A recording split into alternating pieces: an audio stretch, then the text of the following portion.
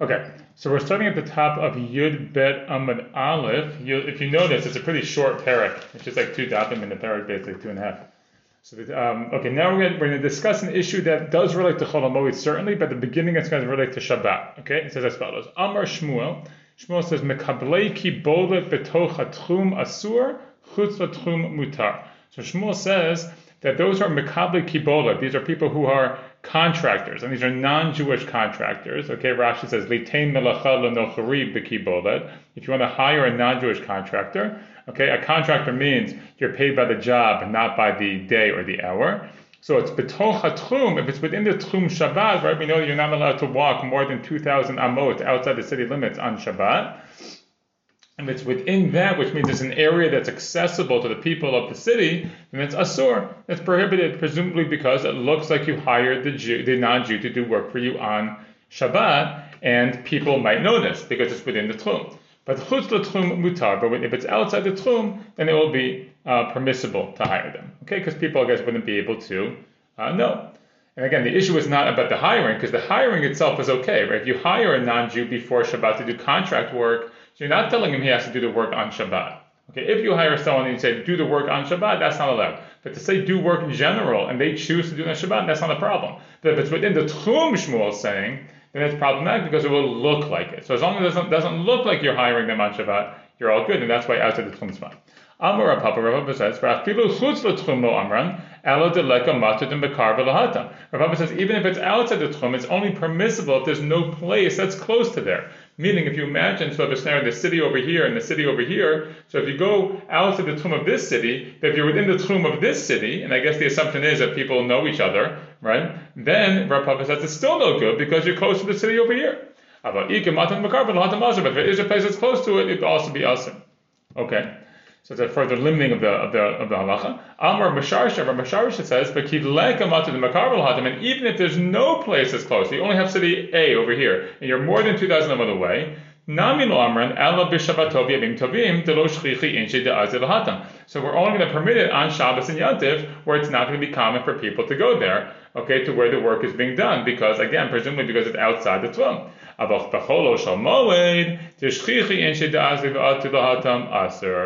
Chol HaMoed, where it is going to be common that people will go there because there's no limitations on where you can travel, so it will be Aser. Okay, so here we see the relevance to the Chol HaMoed, that you're not allowed to hire the non-Jew to do the work for you, even if it's the Kabbalah, even if it's contract work, because again, the assumption is people will kind of sort of figure it out, and again, even if it technically should be allowed, it looks bad.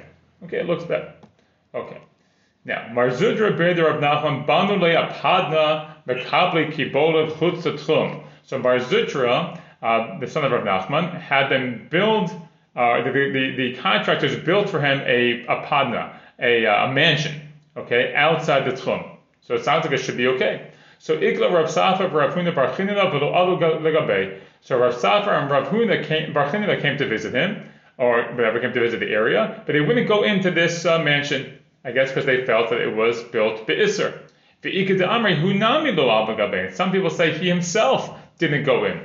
Okay, so it's a little strange. So like or why he himself wouldn't do it, maybe because he felt like retroactively like it hadn't been done properly.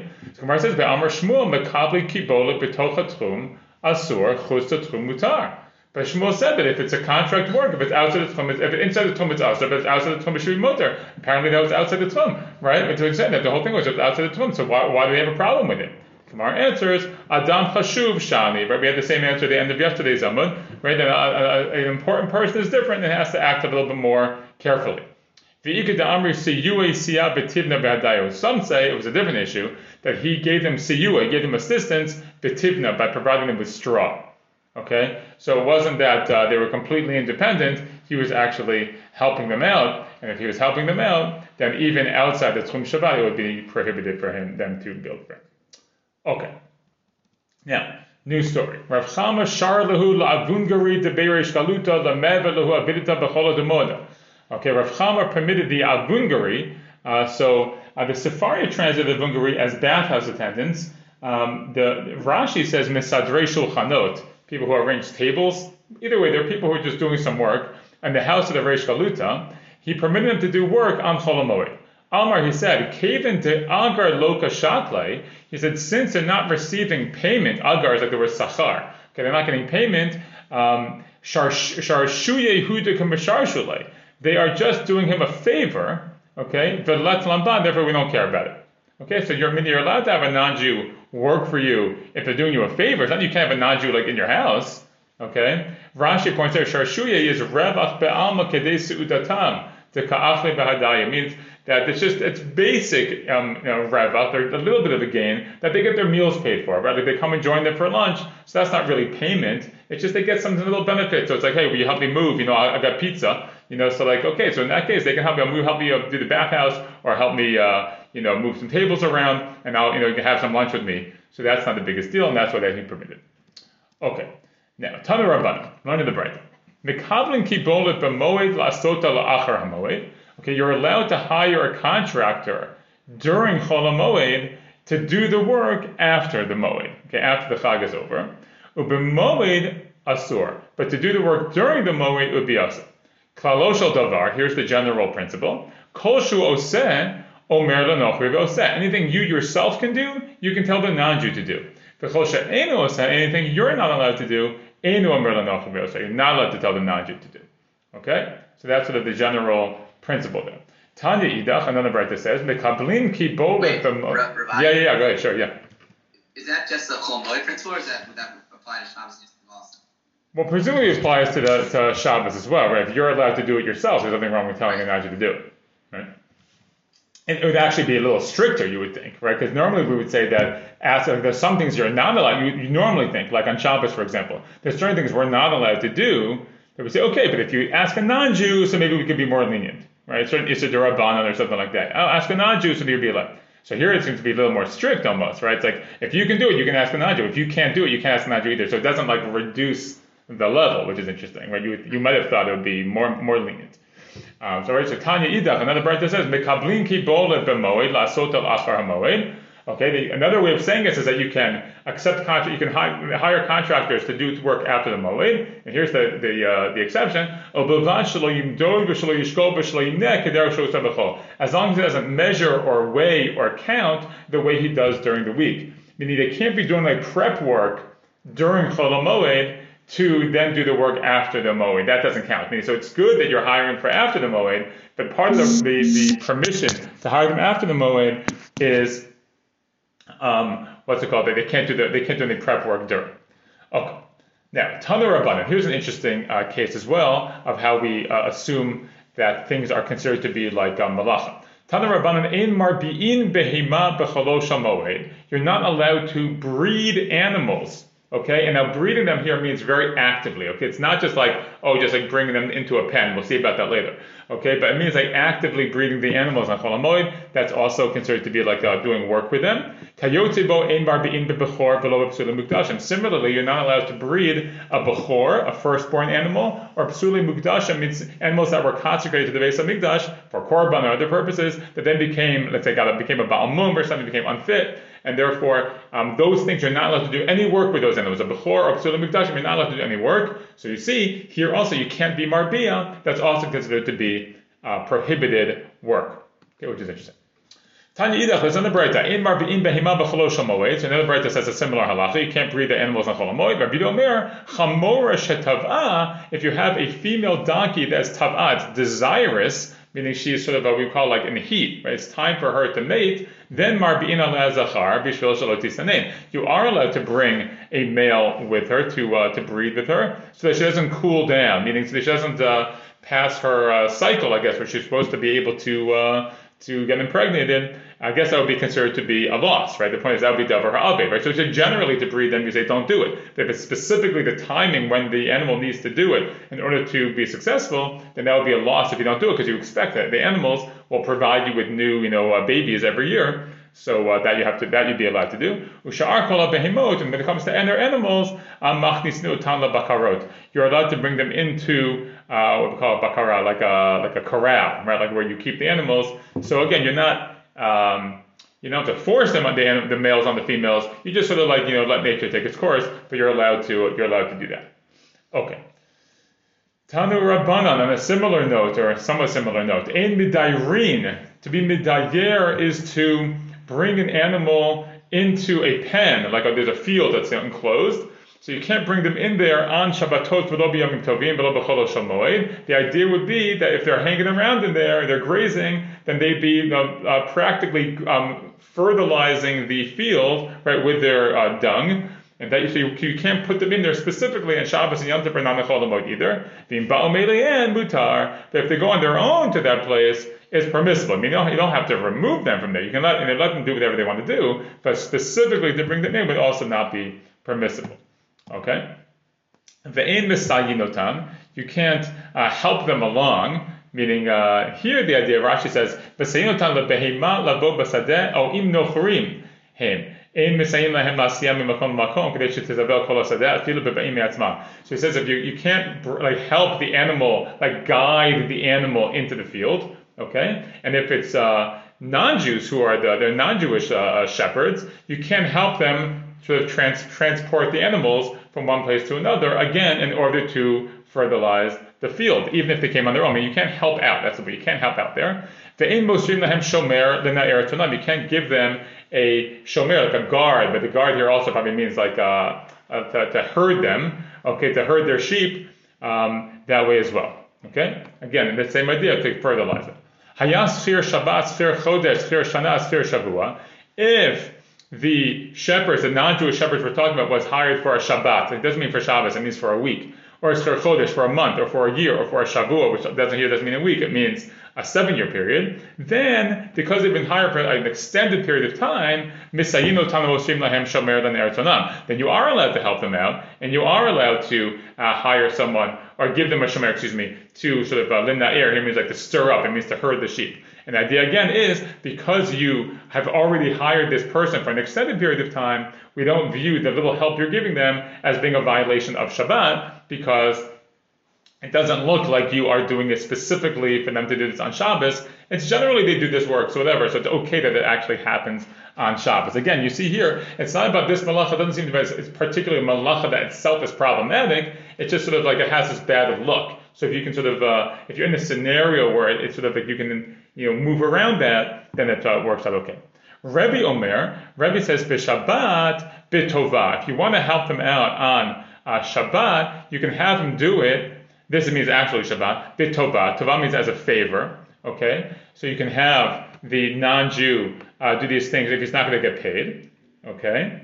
1 second. Rashi says, Imotze shum adam l'sayeya le'oto sachir b'tovato oseh. Kilomar b'chinav v'lo b'schar. If somebody wants to help out that guy who was hired as a favor, so then he can do it.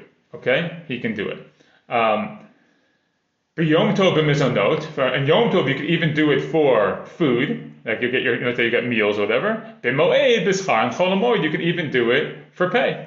Rav Yosef Hilchadek Rebbe, and Rav Yosef says Allah is actually like Rebbe in that case, which is more lenient than the earlier opinion we saw. That at least you can do it for a little more in the different circumstances. Okay, fine.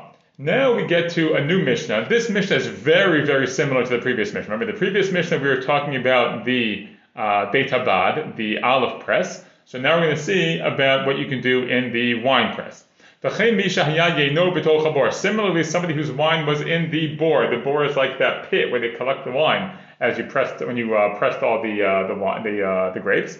Again, he became an avel. Oh, or another case, ones, or the guy had some extenuating circumstance that happened that he wasn't able to do it before. Or his workers misled him, right? And they didn't show up when he expected them to show up. So then what can he do on Chol Hamoed? So leit v'gomer v'gaf kedarko div Rabbi Yossi. Rabbi Yossi says, yes, he can be a zoleif, draw the wine out, and gomer, and complete the process, and gaf, and plug up the barrels of wine. He can do all those things. According to Rabbi Yossi, Rabbi Yomer oselo limudim b'shvil shelo yachmitz. He can make limudim.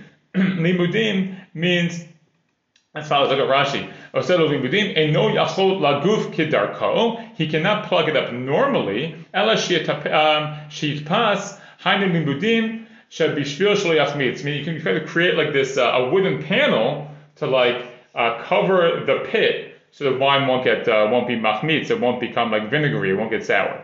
Okay, so you can sort of like try to help yourself out, but you can't do like the normal behavior. That's what Rabbi Yossi. Rabbi Yossi is a little more machmir than Rabbi Yossi. Okay, so Gemara now wants to deal with the question of why do we have these two Mishnayot that seem to tell us the same halacha, essentially, one for olives, one for grapes. So Gemara says, Tzricha, we need both cases. The Yashmin Kamaita, because if I only taught me the first case of the olives, that he come Rabbi Yossi, Mishum de Mishcha Navish Pseide. Maybe Rabbi Yossi is lenient there because when it comes to olives, the loss is great. I mean, it's a greater loss when it comes to olives than when it comes to wine. Aval, Chamra, when it comes to wine, the loss isn't so great, maybe he would agree with Rabbi Yehuda that he should be more machmir. And furthermore, on the reverse way, if I only taught the last case of the wine, maybe Rabbi Yehuda was more machmir there in that case because the wine is less valuable. But here, in the case of the olives, maybe he would agree with Rabbi Yossi, you can be more mekil, so tzricha. So we need both cases. Okay. Now, Gemara says, Amar Rabbi Yitzchak bar Abba, man tana shinui b'moed b'davar ha'aved. So this actually we talked about before. Rabbi Yitzchak bar Abba says, who's the Tana who says that you need to do a shinui, you have to do something in an unusual manner on Chol HaMoed, even if for davar ha'aved, when it's going to be a loss?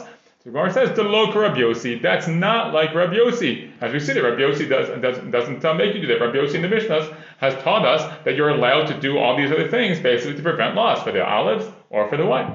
Amar Rav Yosef, and Rav Yosef says halacha Rav Yosef. The halacha in fact is like Rav Yosef. Okay. Balmini Rav Nachman bar Yitzchak. They asked Rav Nachman bar Yitzchak the following question: Mahu l'meisha chavita deshichar b'chol ha'nemoda. What's the halacha about sealing a barrel of beer on Chol HaMoed? I guess you want to prevent the loss. So Amar Lo, Sinai Amar. Now Sinai, Rashi says is a reference to Rav Yosef. Sinai said halacha Rav Yosef, like we just said. That sounds like you should be allowed to do it, right? So Gemara said, Eimer dam Rabbi Yossi bechamra b'shircham yamar. So it's true. Rabbi Yossi said that when it comes to wine, you can do things you need to do to save the wine. But he say the same thing when it comes to beer. Gemara says, well, chamra tamamai mishum denafsh tzeda. When it comes to wine, the reason why you should be allowed to do this is because the loss is great. Now, we did say before that the loss is not as great as olives, but presumably it's a greater loss than beer. So shifranami it b'pseda. You say, yeah, well, beer also has a loss. I mean, we don't have to necessarily measure the relative loss here, right? Because we're not talking about shricha arguments. We're just saying, like, is there a loss or not? So you would say, yeah, there is a loss. To Amar Abaye, as Abaye said, Amar li aim barshit save b'shia mi bar tmani v'lo shia. As Abaye said, my mother taught me. Abaye often said this, like my mother taught me the following: that six. What did you say? How did you say? Bar means we're talking about a barrel. A barrel that has 6 sa'ah that's sealed in is better than a barrel of 8 sa'ah that's not sealed in. Meaning that if you don't seal in the beer, you have a significant loss, right? Like it's even 6 sealed in would be more valuable than 8. So that's a pretty significant percentage loss. Okay. Fine. New point. Amar Rav Chana bar Guria Amar Rav. Hilchot moed ke hilchot kutim. He says the halachot of Chol HaMoed is similar to halachot that relate to kutim, to these Samaritans. Okay, the Samaritans were these sort of like quasi converts, but often treated more similarly to non-Jews.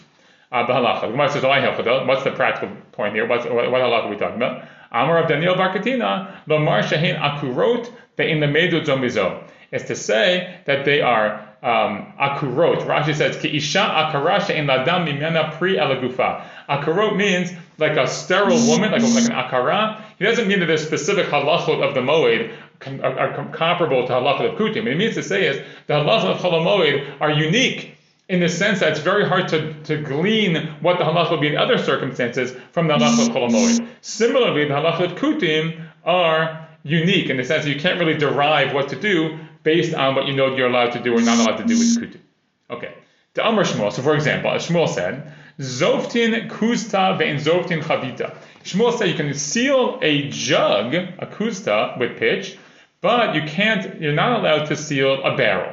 Okay, on Chol HaMoed. Rav Dimi min Harda Amar Zoftin chavita ve'in zoftin kuzta. He said the opposite. You're allowed to seal up a barrel, but not the jug. Why? Why did they disagree? Mar chayesh abseda, umar chayesh tetircha. One's more concerned with loss. Okay, so you can seal up the larger thing, the barrel, and one's worried about tircha doing too much work, and there you'd be allowed to seal up the jug, but not the barrel. Okay, but okay, so you see that. So I guess it's like a unique. I guess they're trying to say that's a unique halacha or something like that. Okay, Amar, you know what? Maybe we'll stop there. Yeah, let's stop there, and we'll continue B'ezrat Hashem tomorrow. Okay, guys. Have a great day. Thanks, Rob.